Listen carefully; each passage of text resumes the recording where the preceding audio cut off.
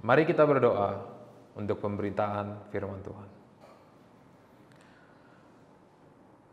Bapa di surga, terima kasih Tuhan bahwa Engkau adalah Allah yang berkomitmen kepada kami.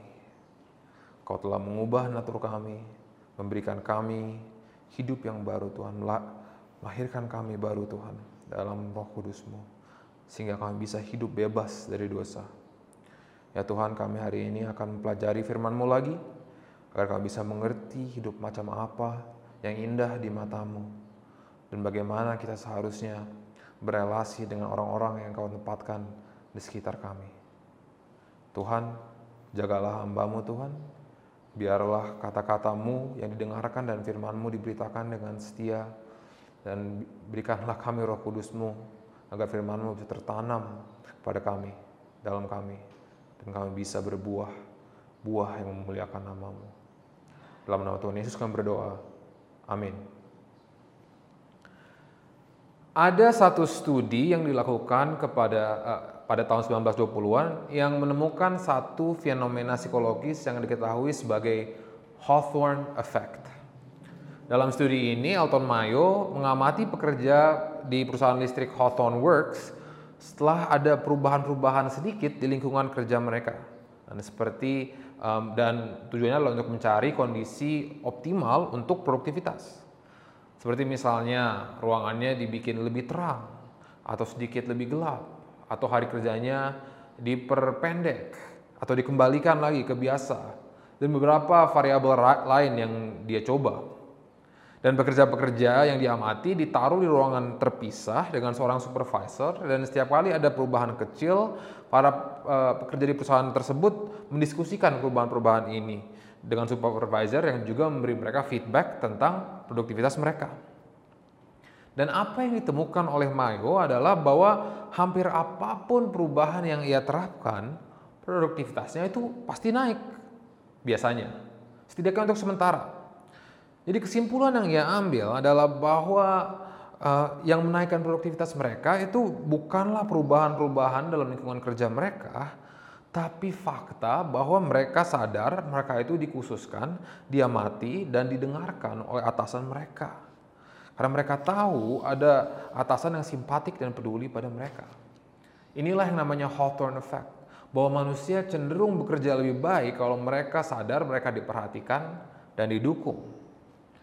Dan sebenarnya sebagai orang Kristen, kita juga seharusnya bisa mengalami semacam Hawthorne Effect ini. Di mana bila kita adalah orang percaya, berarti kita semua sudah tahu bahwa kita adalah orang yang spesial di mata Tuhan. Ia sudah mengkhususkan kita, bahkan Ia sudah mengubah natur kita. Dan Alkitab mengatakan bahwa kita sudah lahir baru, mati bagi dosa, dan disempurnakan oleh Roh Kudus. Nah, jadi kita sudah mendapat dukungan dari atas. Dan kita juga tahu seharusnya bahwa Tuhan, Sang Raja dan Pencipta, selalu berserta kita, melihat kita dalam segala hal yang kita lakukan. Dan Dialah otoritas yang akan memberikan kita upah atau hukuman di dunia akhirat. Jadi atasan yang simpatik dan hadir pun ada. Namun seperti Roma 1 mengajari kita, salah satu efek dosa adalah kita menindas kebenaran dengan kelaliman kita. Walaupun kita sebenarnya tahu bahwa Tuhan itu ada dan kita harus bertanggung jawab padanya, kita mengabaikan Tuhan agar kita bisa merasa bebas memuaskan keinginan hati kita sendiri. Dosa kita itu benar-benar tidak mau Tuhan itu ada dan selalu berusaha mengalihkan perhatian kita darinya. Lantas, untuk menikmati manfaat kehidupan Kristen, memang harus selalu ada satu proses di mana kita melawan dosa kita yang membutakan kita dari kehadiran Tuhan. Dan sadar bahwa Tuhan benar-benar mendukung dan peduli pada kita. Dan kalau saudara sudah mengikuti seri kami ini di ibadah sore dalam kitab Kolose, kita baru saja membahas bagaimana cara melakukan ini secara umum sebagai individu, kan? Mematikan dosa dan mengenalkan Kristus. Jadi hari ini kita akan melanjutkan seri kita, dan firman yang kita akan studi hari ini akan membahas secara spesifik bagaimana kesadaran atas kehadiran dan dukungan Tuhan berdampak kepada relasi sosial yang paling penting di kehidupan manusia. Relasi dengan anggota-anggota rumah tangga. Dan 3 relasi yang Paulus akan bahas ini adalah relasi manusiawi yang terpenting bagi kita, tapi juga adalah relasi yang paling sering buat stres. Dan Paulus ingin mengingatkan kita bahwa perubahan pada postur kita dalam relasi ini harus terjadi bila kita benar sudah diselamatkan dan diperbaharui oleh Tuhan. Jadi 3 poin kita hari ini adalah hidup dalam nama Kristus akan mengubah relasi pertama, marital, yang kedua, parental, yang ketiga, profesional. Saya ulang ya, hidup dalam nama Kristus akan mengubah relasi pertama, marital, yang kedua, parental, yang ketiga, profesional. Jadi saya undang saudara untuk membuka Alkitab ke firman hari ini, Kolose 3 ayat 18 sampai 4 ayat 1, agar kita bisa mengamati bersama dengan teliti apa yang Tuhan mau sampaikan kepada kita. Jadi poin pertama, hidup dalam nama Kristus akan mengubah relasi marital. Kita bisa amati di ayat 18 dan 19 bahwa relasi pertama yang dibahas Paulus adalah relasi antara suami istri dalam pernikahan. Dalam bahasa Inggrisnya relasi marital. Dan Paulus membahas ini duluan karena memang relasi ini adalah relasi sosial pertama yang Tuhan berikan kepada manusia waktu Ia menciptakan kita. Dan Tuhan tidak lebih dulu memberikan kita teman atau anak, tapi seorang pasangan. Lantas relasi ini adalah relasi yang paling penting dan mendasar bagi manusia. Dan kesetiaan di sini merupakan prioritas kita dalam pertumbuhan rohani bila kita memang mempunyai relasi ini. Juga amati bagaimana Paulus berbicara kepada istri duluan. Dan di zaman budaya Paulus ini tidak biasa. Karena budaya itu sangat patriarkal. Dan biasanya yang lebih berotoritas atau dianggap lebih kuat itu yang disinggung duluan. Tapi Paulus membalikan urutan itu di pengajaran ini semuanya. Kita akan lihat bahwa ia selalu berbicara kepada partai yang dianggap lebih lemah dalam relasi ini. Dengan tujuan untuk melawan ide-ide hierarki yang ada di budaya itu dan menjunjung nilai bahwa dalam kerajaan Tuhan, dalam keluarga Allah semuanya itu mempunyai martabat yang setara. Walaupun ada perbedaan dalam peran dari anggota-anggota dalam relasi ini. Jadi yang pertama, di ayat 18, Paulus mengingatkan para istri bahwa peran mereka di dalam rumah tangga adalah untuk tunduk pada suami mereka masing-masing. Saya sadar saudara bahwa sebagai seorang lelaki yang belum menikah, saya adalah orang terakhir yang berhak mengutarakan pengajaran ini kepada wanita. Tapi harapan saya adalah saudari-saudariku yang mendengar ini bisa menghargai bahwa ini adalah bukan berdasarkan preferensi atau opini saya, tapi memang bagaimana Tuhan merancang relasi dalam keluarga. Karena bukan di sini saja di Perjanjian Baru mengajarkan ini. Saudara bisa pelajari 1 Korintus 11, 1 Timotius 1, 1 Petrus 3, Efesus 5. Semua konsisten mengajarkan ini. Bahwa peran suami dalam keluarga adalah sebagai kepala keluarga yang memimpin keluarga dalam mengikuti Kristus.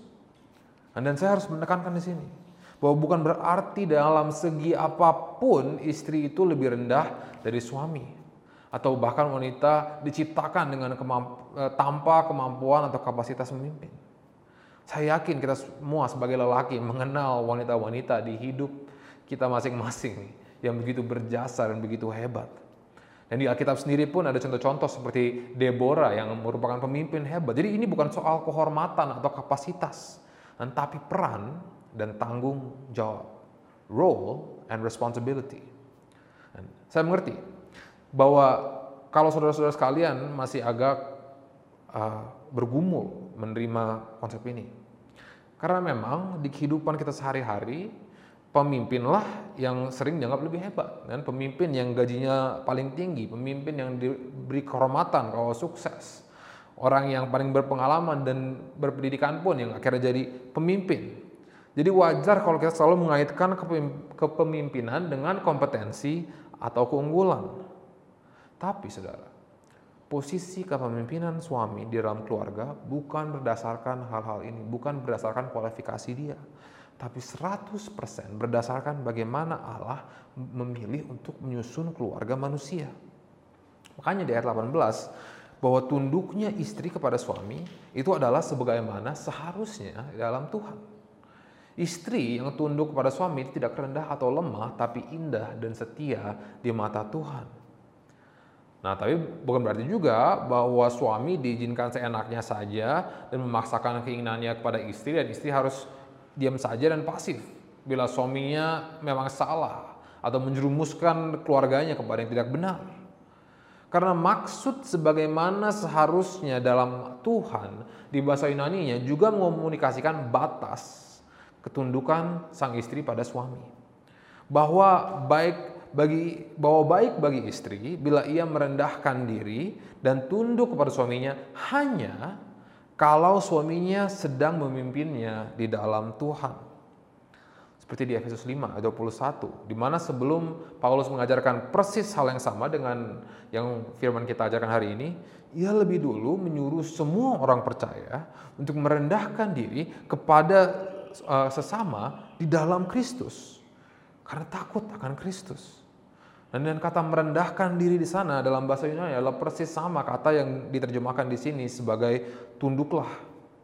Jadi sebenarnya bukan istri saja yang merendahkan diri dan menunduk, tapi bersama-sama suami istri menunduk kepada Kristus. Karena saudara, pernikahan Kristen itu bukanlah hubungan di mana suami istri itu sedang berlomba dan rebutan posisi, mencari keunggulan sehingga menjadi dominan.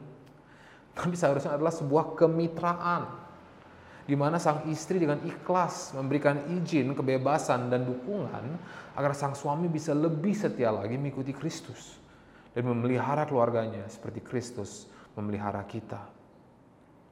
Dan satu-satunya cara rancangan seperti ini tidak menyiksa dan menyengsarakan sang istri adalah apabila suami-suami juga melakukan apa yang ayat 9 katakan. Bahwa suami-suami harus mengasihi para istri.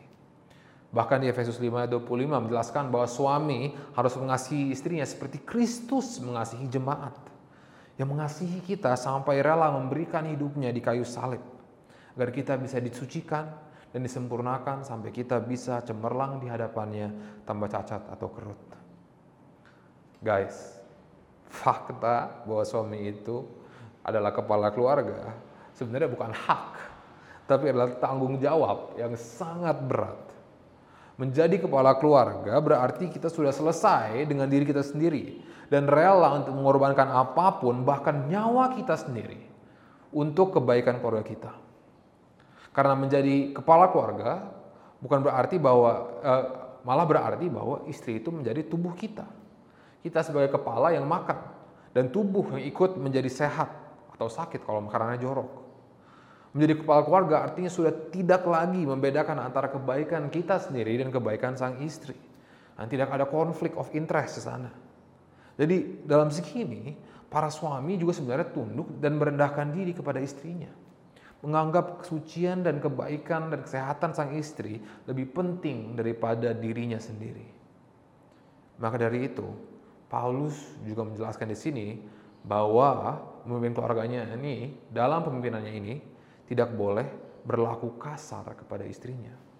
Dan dalam Yunani, lebih tepatnya itu membuat sang istri kepahitan, menindas dan memaksakan seperti otoritas duniawi. Tapi kita harus melakukannya dalam kelemah lembutan. Karena seperti inilah Kristus memimpin kita. Ia tidak memaksakan kita untuk mengikutinya, tapi Tuhan Yesus lebih dulu menunjukkan kasih-Nya kepada kita di kayu salib. Dan Tuhan selalu bersabar dengan kita melalui segala kekurangan dan keterbatasan kita, dan Ia berkomitmen kepada kita. Lalu karena kita sadar begitu besar kasih-Nya kepada kita, baru kita relakan mempercayakan hidup kita kepadanya. Ketundukan istri kepada suami itu berdasarkan contoh Kristus dalam suami. Seperti inilah saudara, dinamika keluarga Kristen. Sang suami mencintai istri sampai rela berkorban, dan sang istri dicintai dan menghargai pengorbanannya. Jadi ini memerlukan trust antara dua belah pihak ini. Sang istri percaya bahwa suaminya begitu mencintainya sehingga ia rela berkorban, bahkan berkorban nyawanya untuk dirinya. Dan suami juga percaya pada istrinya bahwa ia tidak akan menyia-nyiakan atau meremehkan pengorbanannya itu. Karena untuk melakukan ini, kedua pihak ini memang harus memosisikan diri mereka di posisi yang vulnerable, kan? Yang rawan disakiti. Jadi memang dinamika seperti ini hanya bisa berfungsi dan tidak menjenuhkan apabila pasangan ini dua-duanya satu pikiran tentang Tuhan yang mereka sembah. Karena faktanya adalah bahwa siapapun suami atau istri kita, siapapun pasangan kita, ia pasti adalah orang yang berdosa, yang pasti akan menyakiti kita suatu waktu. Dan tidak aneh kalau sakitnya bisa sampai titik di mana kita merasa tidak layak pasangan kita diberi trust seperti itu. Gak worth it rasanya. Makanya yang dikatakan Paulus di sebelumnya, di ayat 17, itu sebenarnya kuncinya. Bahwa kedua belah pihak sudah harus berkomitmen untuk melakukan segala hal di dalam nama Kristus. Karena bila ini benar, ketaatan kita pada pengajaran ini bukan menjadi sesuatu yang bergantung kepada seberapa suksesnya pasangan kita mengerjakan bagian mereka, tapi menjadi pengabdian kita kepada Tuhan. Lantas, walaupun pasangan kita atau kita sendiri pun suatu saat gagal melakukan ini, motivasi kita yang utama untuk saling tunduk dan berkorban itu masih sama. Agar kita bisa memuliakan Tuhan dan bisa lebih lagi bertumbuh dalam proses melepaskan dosa kita dan mengenakan Kristus. Dan proses ini pun saudara berlanjut dalam relasi rumah tangga antara orang tua dan anak. Inilah poin kedua. Hidup dalam Kristus berarti mengubah relasi parental. Kita bisa amati di ayat 20-21. Paulus bergerak dari membahas hubungan suami istri ke membahas hubungan antara orang tua dan anak. Dan ini saya rasa adalah suatu relasi yang pentingnya itu benar-benar dirasakan di budaya kita. Bahkan saya berani mengatakan bahwa di budaya kita hubungan parental ini dianggap lebih penting daripada hubungan antara suami istri. Apalagi kalau dibanding budaya-budaya barat misalnya. Karena di barat pada umur 18 orang sudah biasa pisah rumah dengan orang tua. Anda tinggal sendiri. Nah, di budaya kita ekspektasinya adalah bahwa kita tinggal bersama orang tua kita sampai menikah. Dan bahkan kalau orang tua kita sudah tua dan perlu bantuan, ekspektasinya adalah bahwa mereka kembali tinggal bersama kita karena tugas kita sebagai anak adalah untuk merawat mereka di masa tua. Jadi tugas kita sebagai anak di budaya ini berlanjut dari saat kita lahir sampai orang tua kita masih hidup, selama orang tua kita masih hidup. Dan apakah tugas kita sebagai anak menurut firman Tuhan? Jelas dikatakan di ayat 20. Untuk menaati orang tua kita di dalam segala hal. Inilah apa yang dianggap benar oleh Tuhan. Dan ini pula adalah satu-satunya perintah Allah dari 10 yang kita terkenal itu yang dilengkapi dengan satu janji. Supaya kamu berbahagia dan panjang umurmu di bumi. Jadi benar-benar saudara, Alkitab menunjukkan perintah ini untuk menghormati orang tua adalah suatu hal yang penting dan juga begitu bermanfaat dalam dunia ini. Dan saya rasa kita sebagai orang Indonesia benar-benar menghayati hal ini. Kalau kita ingat cita-cita rakyat lokal kita seperti Malin Kundang dan Sangkuriang, bahwa tidak menghormati orang tua itu adalah dosa yang serius. Bisa sampai dikutuk jadi batu seperti Malin Kundang. Dan kita bahkan punya kata khusus untuk orang seperti ini, kata durhaka. Nggak ada itu terjemahan durhaka dalam bahasa Inggris.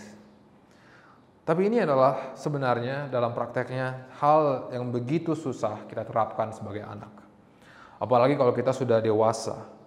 Dan zaman di mana orang tua kita dulu hidup itu jauh berbeda dengan zaman kita sekarang. Dan orang tua kita pun masih bergumul untuk beradaptasi kepada perubahan-perubahan ini. Ditambah orang tua kita pun adalah manusia yang berdosa dan terbatas. Tidak selalu mengetahui jalan yang terbaik dan cara yang paling benar. Namun tidak aneh juga tapi bagi orang tua kita untuk bersikeras kepada kita untuk mengikuti jalan mereka. Nah, walaupun orang tua kita percaya kepada Tuhan, tidak selalu juga apa yang mereka ajari kepada kita itu berdasarkan firman Tuhan dan bukan opini atau nilai-nilai kultural mereka. Dan sekali lagi, mereka juga orang berdosa. Jadi ke orang tua yang seiman saya susah taat dalam segala sesuatu. Apalagi orang tua yang tidak percaya pada Tuhan. betul-betul pergumulan di pihak anak untuk menaati perintah Tuhan yang satu ini. Maka perlu memang banyak keringat, air mata, dan doa untuk bimbingan Tuhan tentang bagaimana cara kita menghormati orang tua di konteks spesifik kita. Tapi yang pasti adalah bahwa ini tidak berarti bahwa kita harus menurut kepada orang tua kita dengan buta. Sampai bila disuruh berdosa atau yang buruk di mata Tuhan, itu kita pun harus menurut. Maka dari itu, mirip dengan bagaimana istri merendahkan diri kepada suami itu indah di mata Tuhan, bila suaminya memimpin sang istri dalam Tuhan, ketaatan kita kepada orang tua indah di mata Tuhan bila hal itu mendorong kita kepada hal yang indah di mata Tuhan.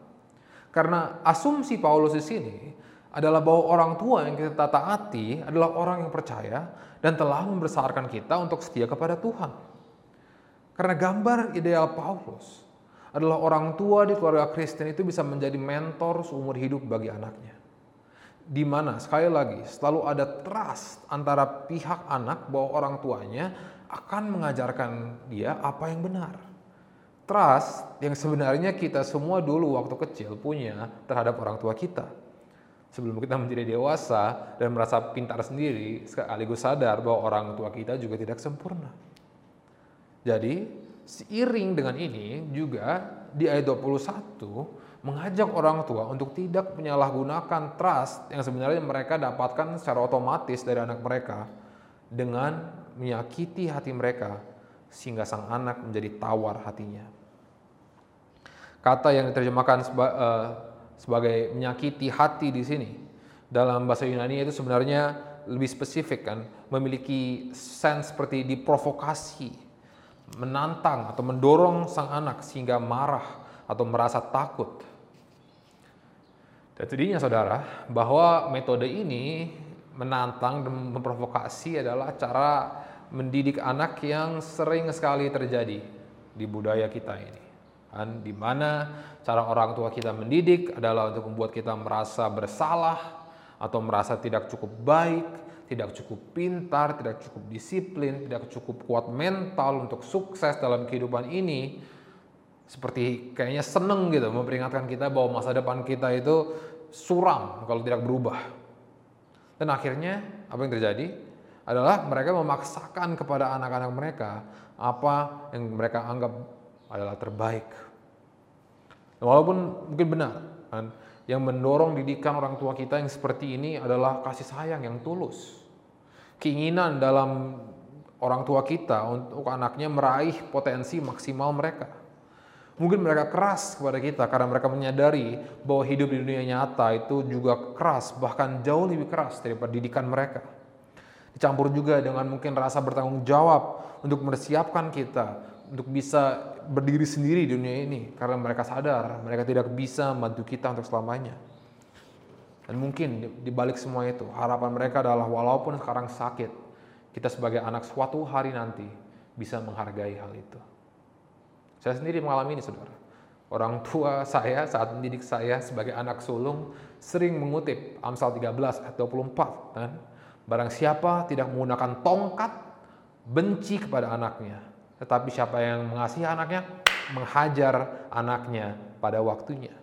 Dan memang saya dulu sering sekali pantas dihajar. Dan waktu kecil orang tua saya sering menunjukkan bahwa mereka mengasihi saya dengan cara ini. Faktanya saudara, walaupun ada kasih yang tulus di belakang semua itu, cara seperti ini hanya bisa maksimal memodifikasi kelakuan kita. Yang bisa terjadi adalah soalnya anak bisa terluka. Dan jadinya antara anaknya ini berusaha keras untuk memenuhi ekspektasi orang tua mereka, didorong dan dimotivasi oleh mau menunjukkan orang tua kita bahwa mereka salah, dan sebenarnya kita bisa dan adalah anak yang layak dibanggakan atau dihormati. Atau seperti Paulus bilang di sini, kita jadi tawar hati, patah semangat berusaha membanggakan orang tua kita. Soalnya sepertinya impossible, kan nggak ada habis-habisnya kritisismenya. Dan yang ada jadi adalah apa? Kepahitan. Memberontak dari nilai-nilai orang tua kita yang mereka ingin ajarkan. Walaupun nilai-nilainya sendiri itu baik. Dan ujung-ujungnya kita akan merasa jauh dan tidak nyaman, bahkan risih di sekitar orang tua kita. Karena cara yang alkitabiah mendidik anak itu diajarkan oleh Paulus di Efesus 6 ayat 4. Di mana mendidik di sana lebih literal diterjemahkannya sebagai memberi makan. Dengan apa? Ajaran dan nasihat Tuhan. Atau bisa bilang, tugas orang tua adalah untuk memupuk anak-anaknya dengan firman Tuhan agar mereka bisa tumbuh menjadi hamba Tuhan yang taat dan setia. Untuk mendekatkan anak-anaknya kepada Bapa kita di surga yang begitu besar kasihnya dan panjang sabar dengan kita. Bukan menekan sang anak untuk mencapai ekspektasi kita. Dan hanya kalau inilah yang menjadi tujuan kita, kita bisa menuntut ketaatan dari anak-anak kita. Lantas sama halnya dengan relasi marital, perubahan dalam relasi parental itu melibatkan merendahkan diri dari kedua belah pihak. Sang anak merendahkan diri dan taat kepada orang tua sebagai otoritas yang Tuhan telah beri di atas kita, dan orang tua pun merendahkan diri dan membiarkan Tuhan menjadi pendidik utama anak-anak mereka dan rela berkorban. Saudara, pekerjaan ini untuk merendahkan diri juga tidak berhenti di dalam relasi dengan keluarga inti kita, tapi berlanjut dan menjorok relasi kita bahkan di tempat pekerjaan kita. Inilah poin 3. Hidup dalam nama Kristus akan mengubah relasi profesional. Perhatikan sekarang di ayat 30 pasal 3 22 sampai 4 pasal 1. Paulus sekarang sedang membahas hubungan antara hamba dan Tuhan. Nah, ini mungkin bagi kita pembaca modern, hubungan ini ditermasukkan kepada hubungan rumah tangga itu sedikit ganjil. Tapi bagi orang-orang zaman dulu, zaman Paulus, ini adalah sebenarnya standar bagi rumah tangga zaman Romawi, di mana klasifikasi kasta sosial yang paling umum adalah antara kasta orang bebas, kan, orang-orang yang mempunyai rumah dan properti sendiri, dan kasta hamba, orang-orang yang tidak memiliki properti harta sendiri dan harus tinggal di tempat tinggalnya orang bebas dan melayani mereka. Jadi memang zaman Paulus dulu hamba-hamba itu ada bersama dengan keluarga inti kita dalam rumah tuannya. Dan memang para tuan bertanggung jawab atas hamba-hambanya. Nah, sekarang saya juga harus jelaskan bahwa hamba-hamba di sini itu bukan seperti yang budak yang kita bayangkan, yang kita sering lihat di TV-TV, di mana ada satu ras atau suku yang ditindas oleh bangsa lain karena warna kulitnya. Tapi ada kemiripannya, karena memang hamba di zaman itu berada di dalam situasi di mana tuannya memiliki hak 100% atas hidup orang itu. Puji Tuhan, sistem seperti ini sudah tidak ada lagi zaman sekarang dan dianggap sebagai pelanggaran hak asasi manusia. Dan ini juga berarti kita tidak bisa menyamakan 100% situasi hamba zaman dulu dengan pekerja sekarang yang memiliki hak dan dilindungi oleh hukum, ya kan? Dan juga saya rasa saya harus menegaskan di sini bahwa ini tidak berarti bahwa Alkitab itu mendukung perbudakan, ya. Dan kalau kita mempelajari pelajaran Alkitab tentang kepemilikan hamba, kita bisa melihat bahwa sistem di sana sangat berbeda dengan sistem yang diterapkan oleh penjajah 200-300 tahun yang lalu. Dan saya tidak bisa menjelaskannya sepenuhnya di sini. Kalau saudara benar-benar tertarik, boleh isi connect card dan berdiskusi langsung dengan saya. Tapi, walaupun perbedaan detailnya berbeda, setidaknya kita bisa mengambil prinsip dari pengajaran ini tentang bagaimana seharusnya sikap kita dalam obligasi kita kepada orang yang telah kita janjikan karya atau jasa kita, hubungan profesional kita. Lantas kita amati di ayat 22, mirip seperti istri kepada suami, kepada anak, kepada orang tua. Kita sebagai hamba seharusnya pun menghormati figur otoritas yang Tuhan tempatkan di atas kita di dunia ini dengan taat kepada mereka di dalam segala sesuatu. Paulus juga menjelaskan bahwa tidak cukup juga kita hanya melaksanakan tugas yang akan kita berikan, tapi kita harus melakukannya dengan integritas. Jangan hanya bekerja keras di hadapan mereka untuk menyenangkan mereka. Kepatuhan kita seharusnya tidak hanya legalistik, eksternal, atau dengan enggan. Tapi apa yang Tuhan cari adalah ketaatan yang tulus dan sepenuh hati. Dan jelas mengapa kita melakukan ini adalah karena kita takut akan Allah, bukan majikan kita. Di ayat 23 juga berlanjut untuk menambahkan bahwa ini berarti kan, dalam segala sesuatu yang kita lakukan, itu kita lakukan seperti untuk Tuhan dan bukan untuk manusia. Bahkan di Efesus 6, Paulus menambahkan bahwa ketaatan kepada figur otoritas duniawi kita pantasnya dilakukan seperti kepada Kristus. Bayangkan, sebagai pelayan Tuhan dan pelayan manusia. Dan yang jelas adalah Paulus tidak menyuruh kita untuk memandang figur otoritas dunia kita setara dengan Kristus ataupun sebagai wakil Kristus. Tapi apa yang Paulus ingin ajari dan ingin komunikasikan di sini adalah apa yang mirip dengan apa yang diajari di 1 Korintus pasal 7. Bahwa kita hendak tinggal di hadapan Allah dalam keadaan yang seperti waktu Ia panggil. Bahwa dimanapun kita ditempatkan, di posisi apapun kita sekarang dalam pekerjaan kita atau hidup kita secara umum, bahwa ini semua adalah rancangan dan panggilan Tuhan. Bahwa dalam pemikiran Tuhan yang jauh di atas pemikiran kita, hal yang terbaik bagi kita adalah kita berada di posisi kita sekarang. Bukan berarti kalau kita ada kesempatan keluar tidak boleh. Maksudnya kita harus belajar konten setia di sini. Dan inilah yang dimaksud menaati karena takut kepada Tuhan. Mengambil postur di mana kita mengakui otoritas Tuhan sekaligus menghormati keputusannya menempatkan kita dimanapun kita berada. Dan kalau begitu, sekaligus memberikan kita alasan mengapa kita patut menaati otoritas duniawi kita, berdasarkan takut kepada Tuhan juga artinya kita mempunyai batas ketaatan kita. Karena Tuhanlah yang akhirnya kita mau taati dan bukan otoritas duniawi itu sendiri. Jadi perintah atau tugas apapun yang bertentangan dengan apa yang benar dan indah di mata Tuhan, itu menjadi sesuatu yang kita tidak berkewajiban untuk taati. Malah kita tidak boleh menaatinya. Karena inilah Paulus mengingatkan kita di ayat 24 bahwa yang akhirnya memberi kita upah adalah Tuhan kita sebenarnya, Tuhan Yesus. Dan upahnya ini adalah bagian yang ditentukan bagi kita, tulis di sana. Dalam bahasa Yunaninya ini sebenarnya hanya satu kata, yang lebih tepatnya sebenarnya artinya adalah warisan. Dan apakah warisan itu? Sudah disebut oleh Paulus sebelumnya di ayat 2, kebersamaan dengan Kristus di dalam kemuliaan. Inilah saudara, sumber kekuatan dan motivasi bagi kita untuk menanggung segala stres, kekecewaan, kesusahan yang kita hadapi selama kita harus hidup dan berurusan dengan otoritas duniawi kita.